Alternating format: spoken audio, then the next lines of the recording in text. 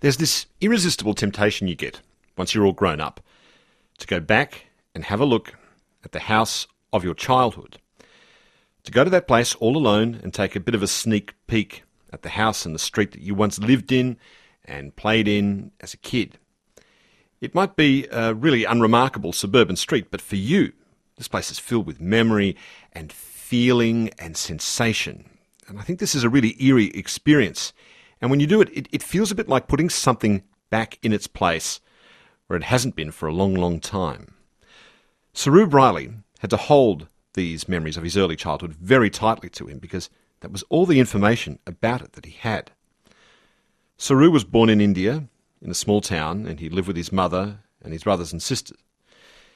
But when he was just 4 or possibly 5 years old, Saroo was accidentally separated from his family and carried away to the megacity of Calcutta, or Kolkata as we call it now.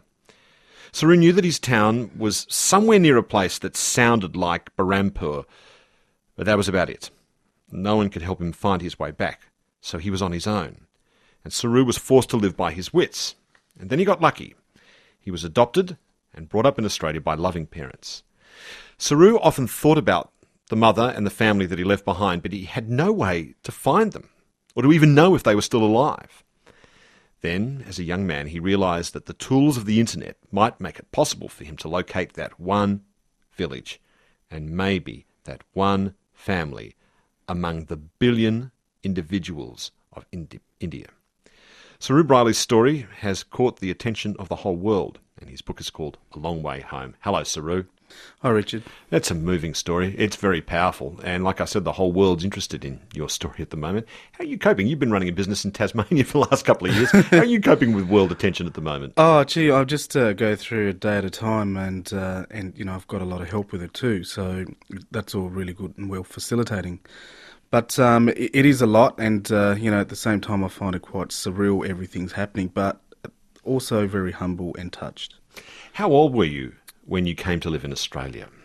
I was about to turn 6, and I had such vivid memories of when I was coming to Australia, and you know, I'm very fortunate that I did come to Australia. So, when you were taken to your new home in Hobart, how had your parents prepared the place for you to move into? It was something that I've never seen before, and Mum did a great job in putting the Indian map on the wall, and she sort of decorated it with some Indian themes, and there was toys which I'd never had, and you know, more so my own room as well as my own bed, and that was something that, you know, I'd sort of never come across, because we all had to either, when I was with my family, sleep together adjacent on the floor, or when I was at the orphanage, you either slept with other people too, sort of head and toe kind of thing. How much English did you have when you arrived in Australia? Oh, I didn't have any. Actually, I did have just probably sign, you know, language where I sort of nodded yes and no, and that's about it. So it was very little. Were there other Indian families nearby you in Hobart that might help you acclimatise to this new life you had? Mum worked in the chemist, so she knew an Indian family that lived about, I think, a couple of 100 metres up the road, and so they sort of helped. Her name was Celine, and she spoke to me in Hindi, but because I didn't have much Hindi in me at all, really, I sort of just nodded, and you know, if she gave me instruction that this is going to happen, and that was pretty much it. So that really helped me gel into you know, the Australian culture, and you know, and all these new things that I had questions for. She facilitated it. So nonetheless, you did have it in your head that something had gone wrong, and that you went from this place, and you'd travelled this enormous way, and you'd left some family behind somewhere in India. Do you remember when you started to talk to your adopted mum about that life you'd had in India, and how you started talking about the memories you had of that early life? Yes, I did, but it was only, you know, quite a few years after, because I hadn't had any English. I didn't have a very good vocabulary, and I needed to learn the language before I could convey what what actually had happened to me. What did you have? What memories did you have? I had such vivid memories of, or visual, of where I went in my hometown, what I did, where I travelled, who I saw, and then, the whole thing of being lost and catching the train during the night to Calcutta. And Could you remember the name of the town you were from? I don't remember the town, but I remember the suburb. Right.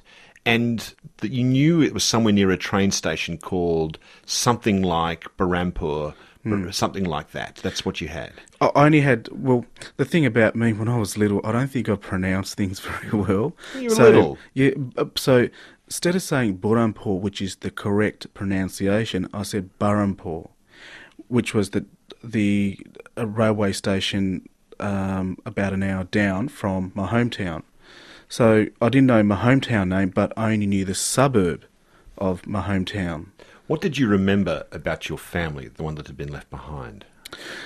I just remember everything. I remember my mum working a lot. I remember my mum coming home, perhaps once or twice a week, and then she's sitting down, and you can see in her face the hardship she's going through because my father left us quite early, and really I didn't have a father figure except my brother. But, we all went through adversity, and some days we had food, and other days, which were most days, we didn't really have food, at least substantial food anyway. What could you remember of your brothers and your sister? My two brothers, which was Guddu, the oldest, and the second was Kallu, they were always away. They'd never come home, and if they did come home, it was like for an hour or two, and they'd always just go back out looking for money, looking for jobs, anything that they could really do. And my sister, she was only tiny. She was like about half a metre, a little bit over half a metre in height, and it was sort of my duty to take care of her, and I did the best as I possibly could. So I'm quite close to my sister simply because I spent a lot of times just being with her, whether we sort of, in a dark, dingy room during the night, just slept together and keep each other warm until, that night or that day our mother came home or a brother came home. It was just, life was very different. What pictures did you have in your head about the town that you were in? It was you could say it was a very bland town. There wasn't a lot of trees out there. During the monsoon season, afterwards, things sort of got a little bit greener, but it's a very dusty, hot. Dogs in the street, that kind of There was dogs in the street, and, I was only a metre height, so I was so scared of dogs. Do you remember the moments when you were that little, when you felt happiest, when you felt most secure? Back in India? Yeah.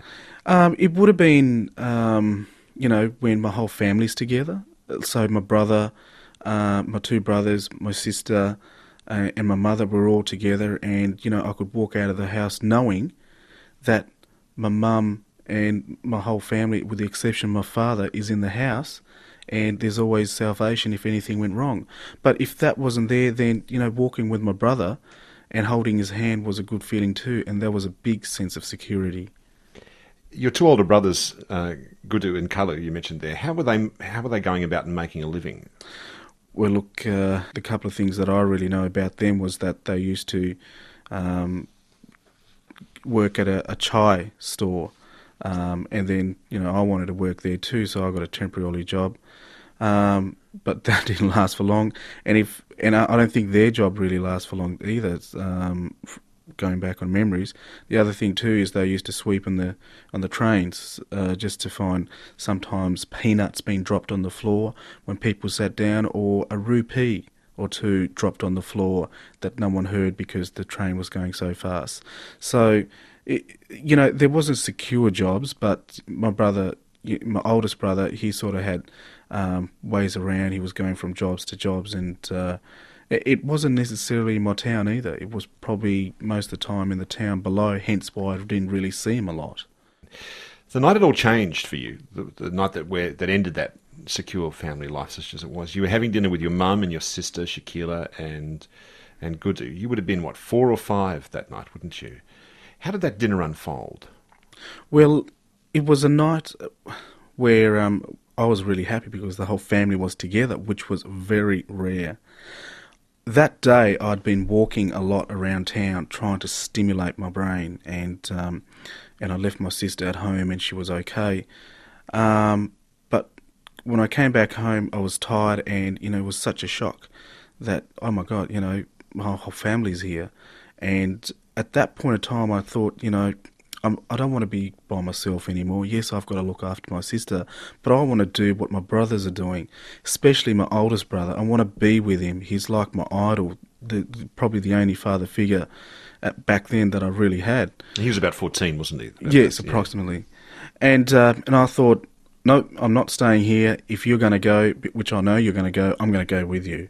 So I didn't. I followed him, and he told me to go back, and I said, no, I'm coming with you. And he sort of really, really urged, it's late, you're really sleepy, go back. I said, no, I want to come with you, I don't want to stay here anymore. So he had a bike with him, like a little BMX, and we rode at about 8 o'clock approximately from our house in the suburb to the town railway station during the night. And that was a great feeling, and we ended up at the railway station, and we waited for a train that was going to Burrampore, which that's the way that I sort of, pronounced it. And we caught a train down to Burrampore, and it must have come to about 9, 10 o'clock at night. And at that point of time, my eyes are doing all the talking, and they're saying, look, you've got to go to sleep, and the swaying feeling came in as well, and the drowsiness, simply because my legs were tired, my whole body wants to just fall on the ground and go to sleep. So when I got off that train and I saw, in Burrampore, I saw this little park bench, and I thought, I'll walk towards there and just sit down. And my brother said, just stay here for a sec, I'll be back. So then you fell asleep? Naturally, I fell asleep. On the bench, in the railway station? That's correct. And I don't know whether I was asleep for an hour, half an hour, 2 hours, 3 hours.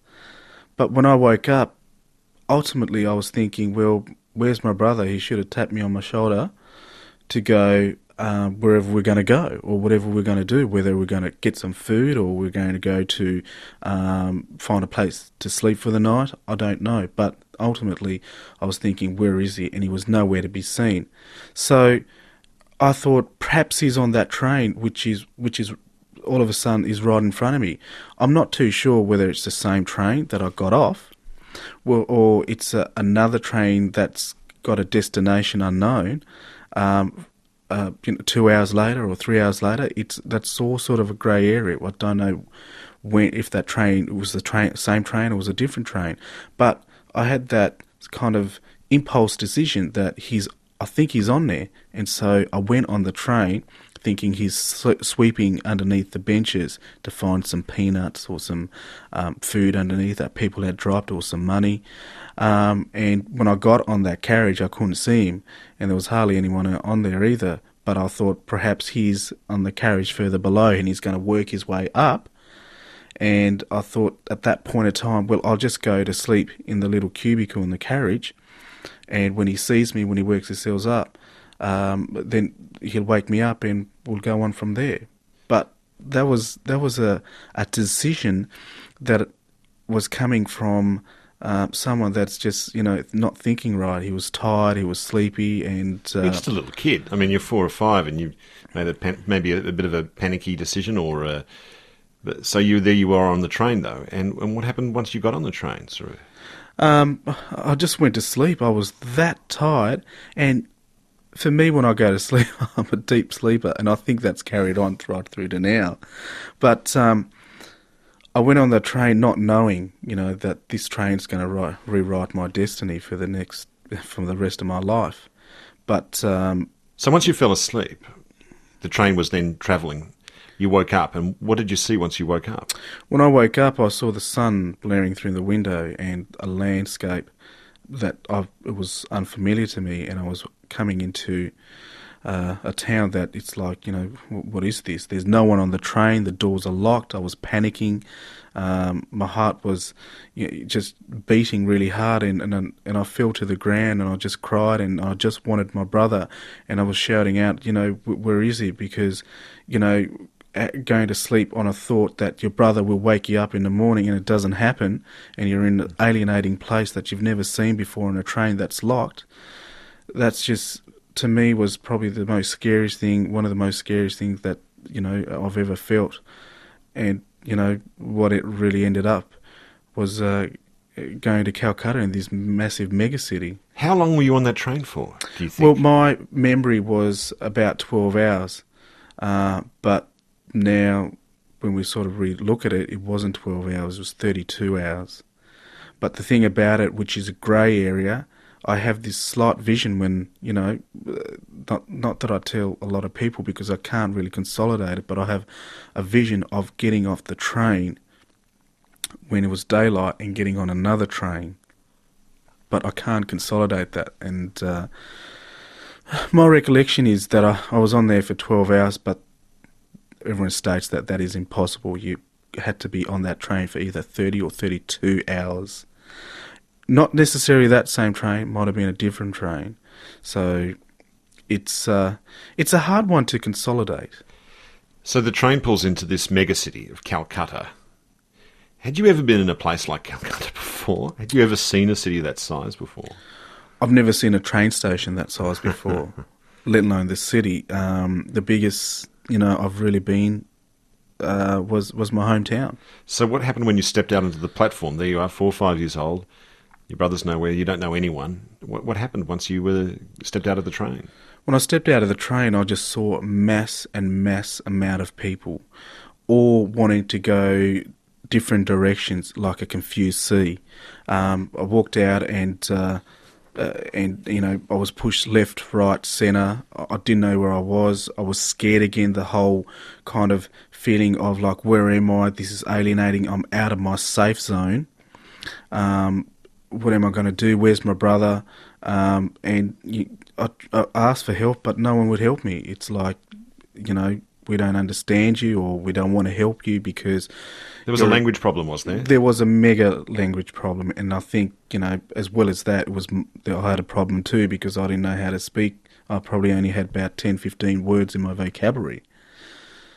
Because you were so little.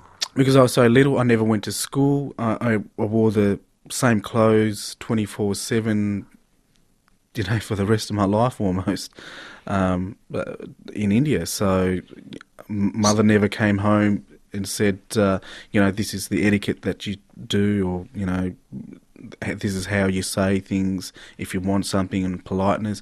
There was none of that. Basically, the language that I had was, I want food, I want water, I need money. So how did you then spend those then hours go by and you're on this train station. What happened? How did you then go about doing anything, or even try and finding your way home, or eating or sleeping? How did you do that, Saroo? I thought, well, this train, after, picking myself up, which I find myself absolutely amazed in how I did it, I thought, well, if this train's brought me here, then if I go across the platform, another train will take me back. And, that's just a thought. It's a simple thought. It's not a bad one. It's not a bad one, but really, if you think about it diplomatically, it's not right. You could have gone to Bombay. Well, you know what? That we could talk about that, and the possibilities of what could have happened if I caught the wrong train. But for a whole week, I caught a train that, I travelled for 2 to 3 hours, and each time I travelled on the different trains, I ended up at the end of the line, where it was really confusing, because it's like, how many times do I have to, catch a train to sort of find out whether it's going to take me back or not? But so none of those journeys worked then? None of those journeys worked, and sometimes I repeated the same journey, but, a different train went on a different sort of route, and ended up. So these are days and days going by with you catching trains in and out of Calcutta Station. Calcutta Station. What were you eating? What were you living on? Sometimes there was food on the ground, sometimes there wasn't anything, and you had to just make do. Sometimes, you'd have to watch someone eating and hoping that they don't eat everything, and by the time they sort of had enough and throw it, you're the first one to grab it amongst others that were watching as well. There are other kids like you at the station? There were other kids there, but I sort of try to keep away from them because I don't know what the intentions were, and, back in my hometown, I sort of kept away from other people, and especially policemen and older men and women in general. A railway worker took you in with some of his co-workers for a while. Why didn't that work out, Saroo? Well, it was all good at the start because he came across real friendly. When he said to me, "I'll give you some food and shelter and I'll help you out," I thought, well, that's great. I need someone to help me because I want to go back to my family and see my brothers and sister. And so when I was there, he said to me, "Oh, look, someone's tomorrow going to come over and help you out and ask you a couple of questions, and I'm sure we're going to, get you back to your family." So when that day came, I was really excited. I thought, I'm going back to my family. I can't wait. And I'm really happy that this person is helping me because he's probably one of the first people that, can sort of make out what I'm saying. Not knowing whether he's got bad intentions or he's telling me a lie, I had no idea. But when this person came that was supposed to help me, I sat down with him just on a bed outside, and he started talking to me, and I thought I sort of liked him actually because he looked like a real famous cricket player, which is Kafil Dev, and he said he isn't Kafil Dev, but he gets a lot of that question asked. But it was all going good, and then all of a sudden he laid down on the bed and he said, "Lay down next to me," and he started asking a few questions, and then I started to get a real bad feeling in my stomach, and I thought, this isn't right. Laying down next to a man that I don't know, it's for me, I know I was quite small and uneducated, but it was just a gut feeling that I've got to get out of here because I don't think this man has good intentions. Man, that's a pretty interesting conclusion to be able to reach at that age, to figure out what was... So how did you make a break for it? Well, I thought, I've got to go today.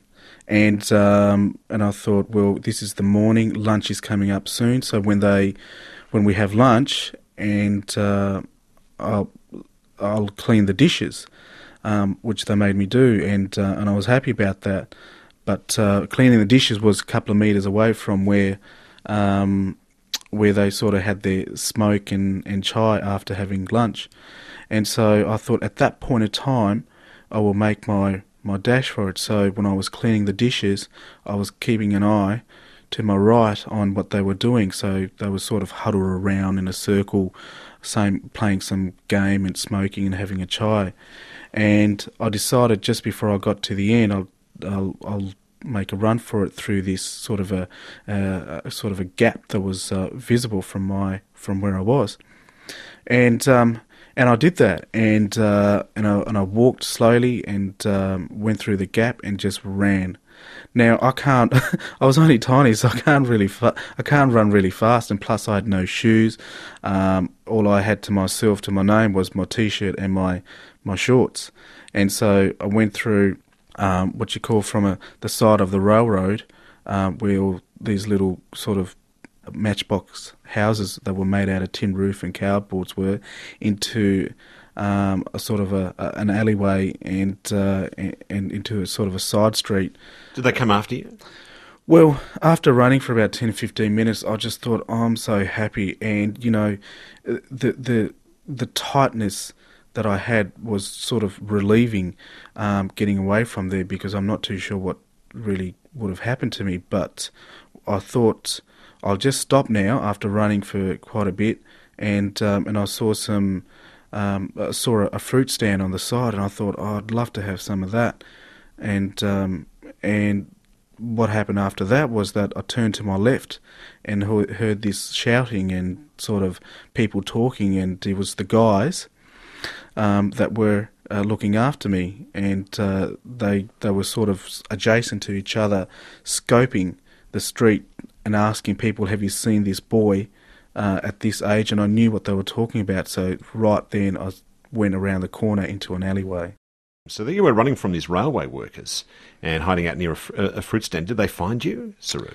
Well, that's the scary bit, is that they had knives in their hands, and not that you could see it, but I saw it. And at that point, when I saw them from a distance, there was a gap that I sort of went through, like two houses adjacent to each other, and at the end of the gap there was a drain, so I went in the drain and sort of crept back, whilst the men, they were asking questions to the side stallers. "Have you seen a boy that he's so height and he looks like this?" So when the men went past, I was really happy and, thankful that, because anything could have turned out, I was thinking, perhaps they would have taken me, perhaps they would have killed me, or perhaps they would have used my parts for something. I don't know what would have happened, really. But the thing about it is that when they did go past and I came back out, I decided, well, there's a bridge which I can see, which is the Howrah Bridge. And underneath the Howrah Bridge was the Hooghly River in Calcutta. I thought, well, perhaps if I go from this side of the river and to the other side, that these men will never find me. So you escaped. Eventually, just to jump forward a little bit, you were brought into a home which was more like a kind of a child's prison in a way. That was for all kinds of kids that were off the street, or for kids who needed help, and then you were brought into an orphanage to be adopted. What was the orphanage like once you were brought in there? And tell me about the extraordinary woman who ran it too. Well, the orphanage was a lot better than the government juvenile home that I was in. The government juvenile home, that was extremely, extremely scary. The closest thing to a nightmare that I ever really had. But being at the orphanage was really good, because we got food, we got and showered, and some nice clothes and a bed and security too.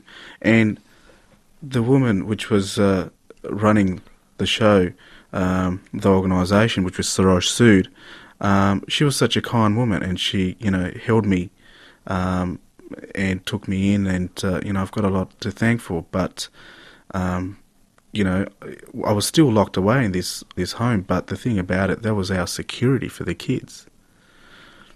How did she tell you that you were going to have a new life somewhere else in the world? That was an amazing part, because I had a friend there. Her name was Azra, and she got a book, and she was talking about it, and I come to know that it was a book about her new family that she's going to go to. And she said, "This is my mum, this is my dad, this is my new house." And I thought, where's my book? And then the next day my book came, and I thought, oh, excellent, I'm going too. But I thought I was like, going with her. But then when I opened the book up, it was different parents, and then we were sort of exchanging information. When she said, "This is my mum," I said, "Well, this is my mum." And she said, "Well, this is my new house." And I said, "Well, this is my new house." And that was really, really, exciting for me, because the word mother and father came into my vocabulary, and that was a word that, I thought I'd lose for such a long time. And I knew then that, I'd never find my real family. And I knew what was going on, because we were told that, whether you choose to accept, you can, and this will be your new family, your mother and father, in this place, or you got a choice of, don't have to accept. But the thing about me was that I had been through so much, and no one knew what I had actually been through. Adoptee Saroo, the organisation head, she didn't know what I had been through, or any of the workers. So it was a grey area. So on my file from their end was sort of X factor. It's like we don't know what this boy's been through, or where he's from, because he doesn't know himself. So when you decided to accept this new family that wanted you, did that mean you also had to accept you'd never see your mother again? I accepted the fact, because I went through what I did go through in Calcutta, that I'd never see my family again. And the longing for being and wanting to be in a family, I said to myself, I want to be with a family, and these people that I've been offered, yes, I will take it. And I'll at that point of time, I just thought, well, you know, what else is there? It's like, if these people wanted me, then that'd be great. I'd be really happy. Not knowing what I'm getting into, but I just thought, you know, if anything else is going to go wrong, then what else is the world going to fire at me? Because look what I've been through. Give me something else. There's a picture of you on the cover of your book, and there's a picture of you at Melbourne Airport, and you were given a little T-shirt that said Tasmania, and what are you, 6 or something in that, or thereabouts, 5 or 6 or something? Approximately. And you got a chocolate bar in your hand, because you'd made that last the whole flight, the whole trip, which is lovely. And you got this kind of, I don't know, I don't know how to read that expression on your face on that. What do you see when you look at that face of yourself as a little boy arriving in Australia?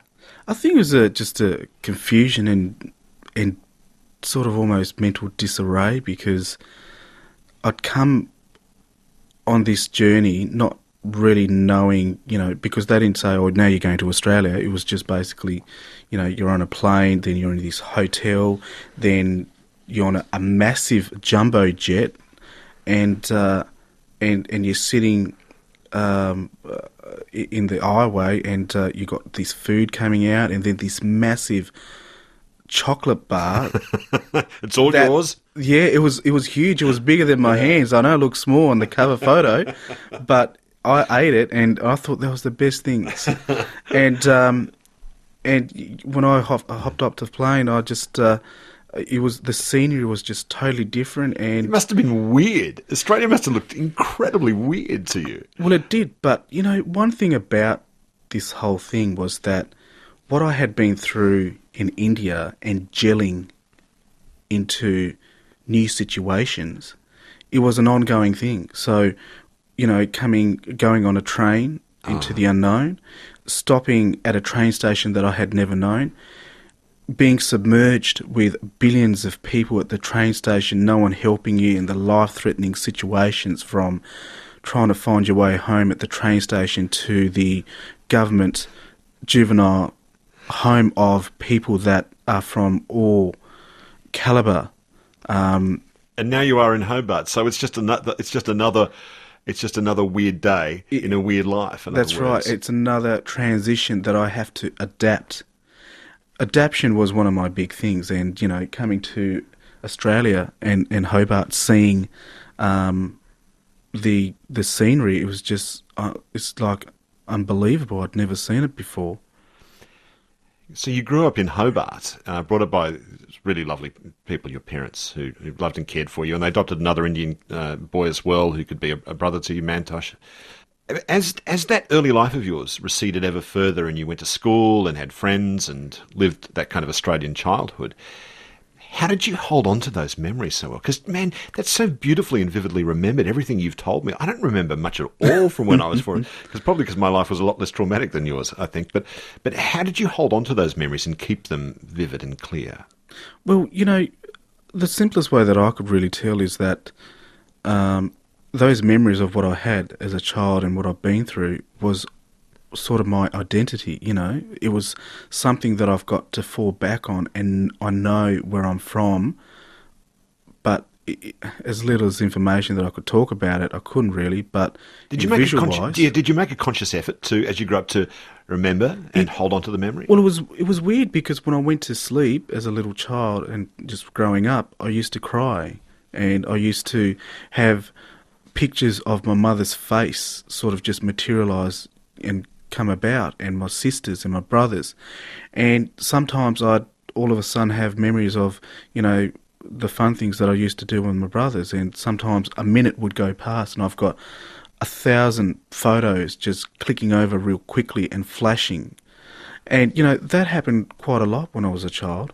And things like music would play when I was out just out in town, or whether I'm in the house, and that would open doors to photos that, it would relive a time where I was close to my sister, or the whole family was together, or I'd see a movie, and with a family and children, that I felt that would open doors too, as in it will open a door mentally, that I'd see my mother and my sister and my brothers. So the doors were always being open, and they were always ongoing and living. I'd never forget them, simply because trigger points, as in music, or I'd see visually a family together, or I'd see a movie like Salam Bombay, that would, reopen the doors and let those memories relive, instead of being sort of diminished away, where you never think about it again. What got you then making a start, once you'd grown up, to make a determined search for the place you grew up in and for the family that you dimly remembered? Well, I was in Canberra, and I was doing a Bachelor of Business at the AIHS, International Hotel School in Canberra. And there were other international students there, and there was quite a few Indian students there. And I've never, being in Hobart, there wasn't a lot of, it wasn't a big Indian community back there. So having Indian students from India was like, oh my God, wow.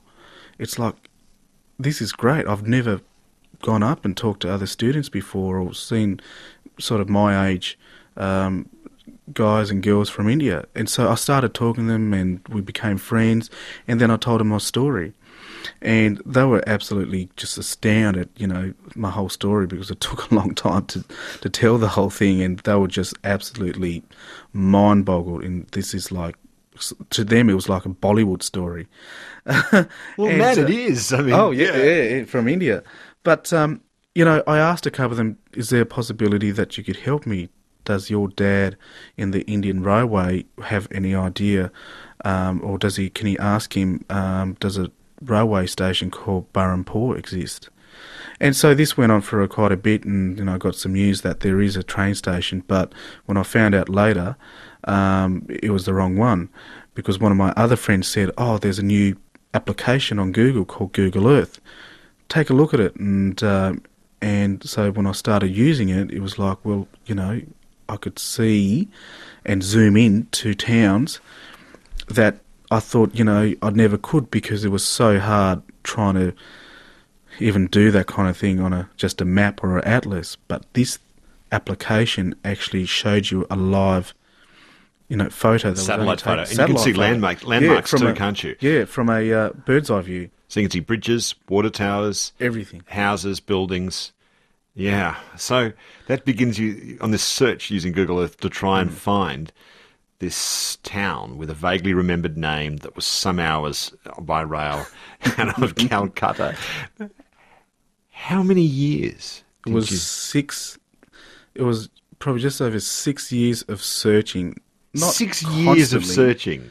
But up and down. It had at times, you can't do something, all the time. So sometimes you let go and just think about it, and other times, you sort of got not wanting to search anymore because the internet speed was so slow and the refresh rate was so slow.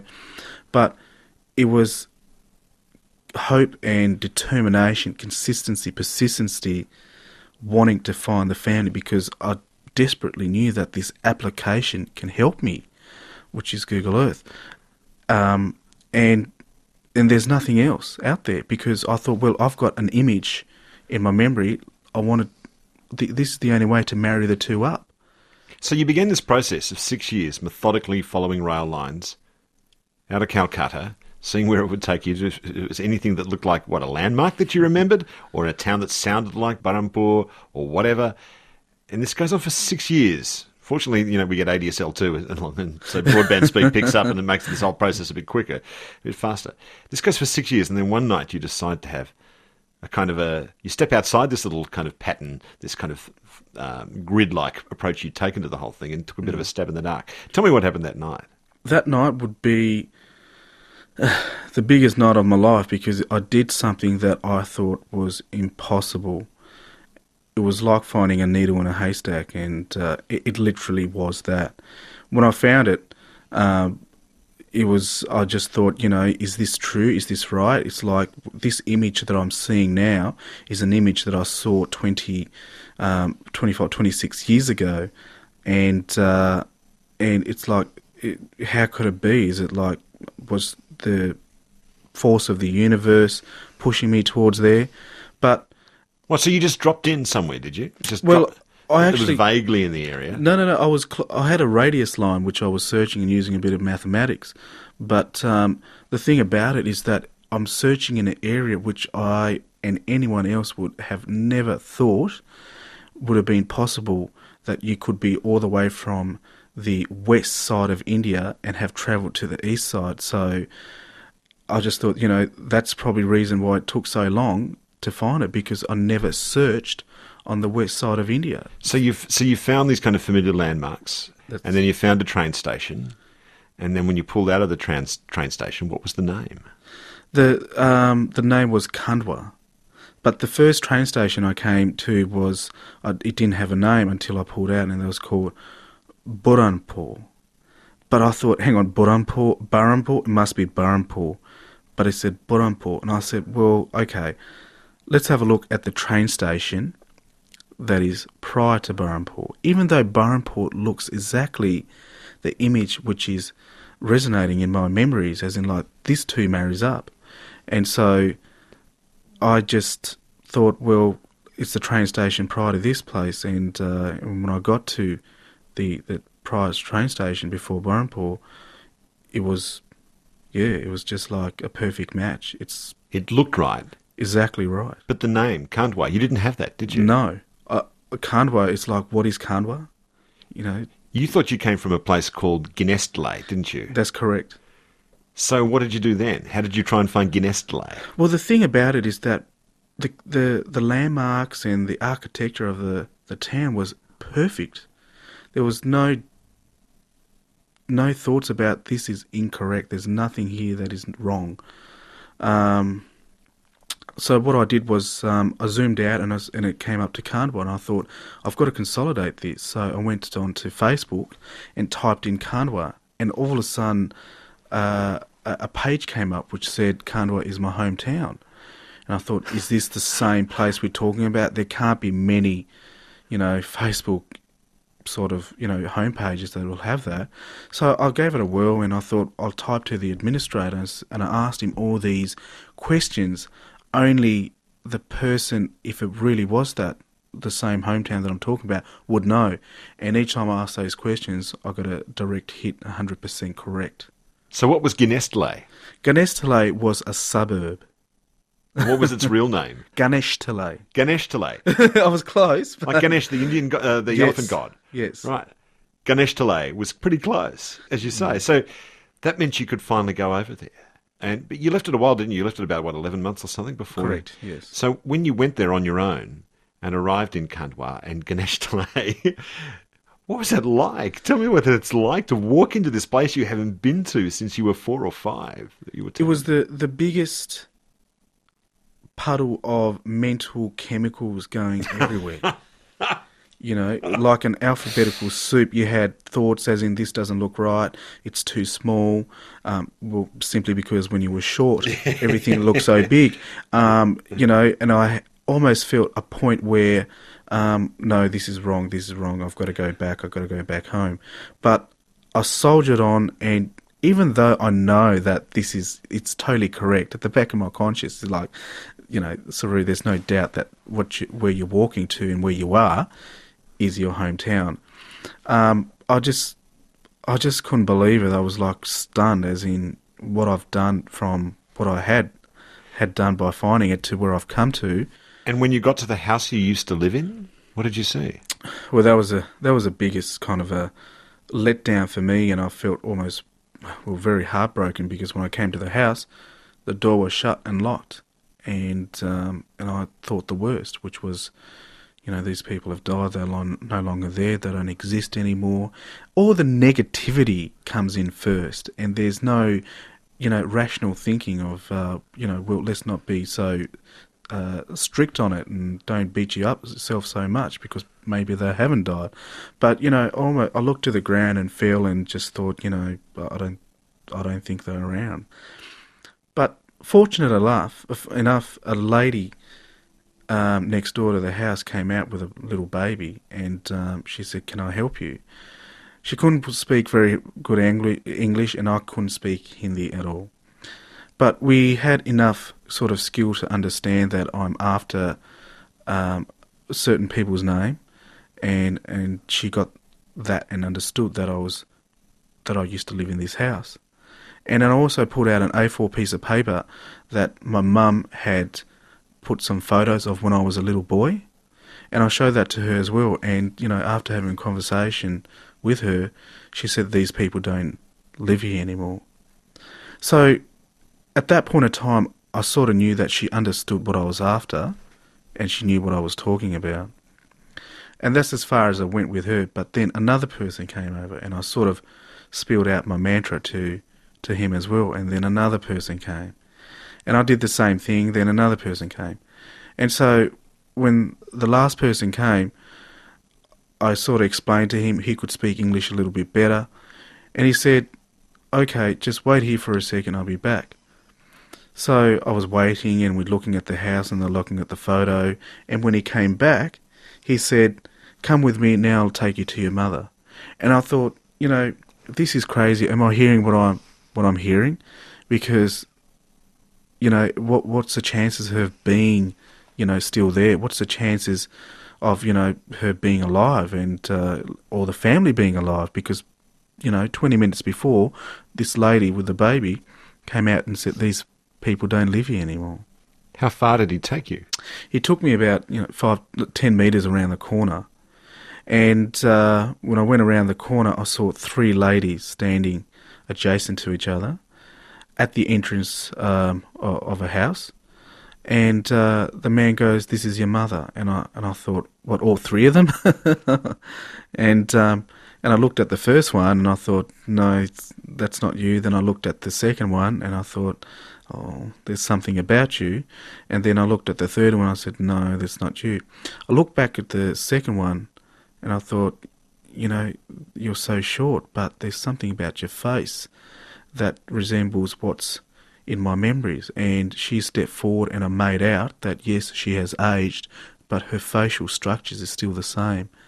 And, she looked at me, I looked at her, and we both were just in a state of just shock, and we were sort of, speechless, and she had tears in her eyes, and I just thought, the last time I saw you was a very long time ago, and I disappeared. And she must have thought the same too. It's like, how can this be? Has, my questions really been answered by wanting my son back? So, you were there, you saw your mother at last. And then she called over your other siblings, your sister, Shakila, your older brother, Kalu. But Gudu wasn't there, your brother who you went with that night. What did she explain happened that night? What did you find out had happened that night when you were taken as a little boy to the train station, you fell asleep and he didn't return for you? Well, the way that she states it and tells me that when you didn't come back home and she got a photo, whether it was a week or 2 later, a policeman came to her house with a photo of my brother cut in half. And they said that he was on the side of the railroad, and that's where they found him. They said, we don't know how this happened, but whether he fell off the train or he got pushed off the train, that we don't know. But, that was the most disheartening thing that I found, that, my brother, he's not alive anymore. And that's why he hadn't come back for you. And that's why he hadn't come back and no one had ever seen. So, I'm still sort of grieving at the moment, and getting over his death, and also living, back 25 years too, because I'm still catching up on it. So you've been going back and forth in the meantime between Australia and India, and you're looking to buy a better house for your mum as well. What a life, what a story. And it's been amazing to hear it from you, Saroo. Thank you so much. Thank you very much for having me. This is Conversations with Richard Feidler. You've been hearing my conversation with Saroo Brierley from 2013. Saroo's memoir is called A Long Way Home. And just this week, a film based on his extraordinary life premiered in Canada, and it's called Lion. abc.net.au/conversations is our website. I'm Richard Feidler.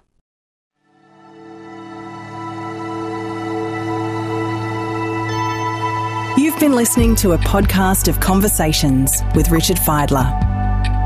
For more Conversations interviews, please go to the website abc.net.au/conversations.